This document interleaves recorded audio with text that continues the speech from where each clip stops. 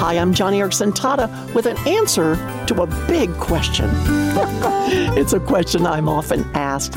People look at my wheelchair, my paralyzed hands, my fingers are atrophied after all these years.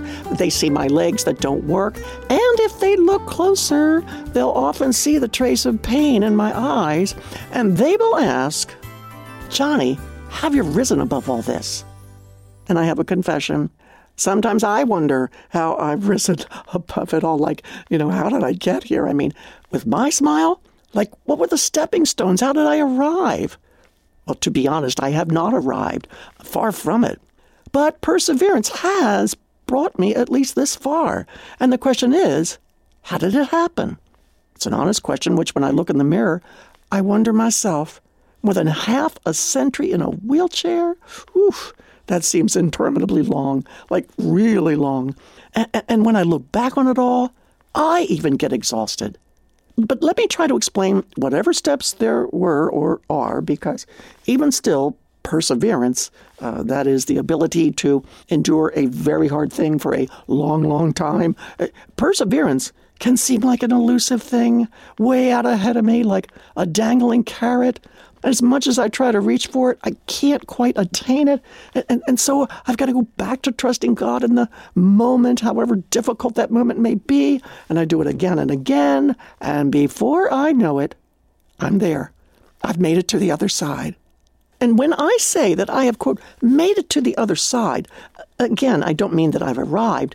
I mean that in small and not so small ways, I now prefer waiting on God rather than feeling impatient. I prefer to smile instead of to frown. I prefer to say encouraging words rather than complaining ones.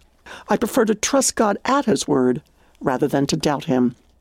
Friend, to persevere is to endure a hard thing for a long time, leaving the length of the trial totally in God's hands. Honestly, at first it looks overwhelming. You're in a bad marriage, or your child has been born with a tough disability, or you just received a diagnosis of some autoimmune disorder, and you think, I'm not going to make it. I'm ready to throw in the towel. Well, look, I know how that feels. So how do you make it? Well, the author of Hebrews says this. He says, do not throw away your confidence. It will be richly rewarded. You need to persevere so that when you have done the will of God, you will receive what He has promised.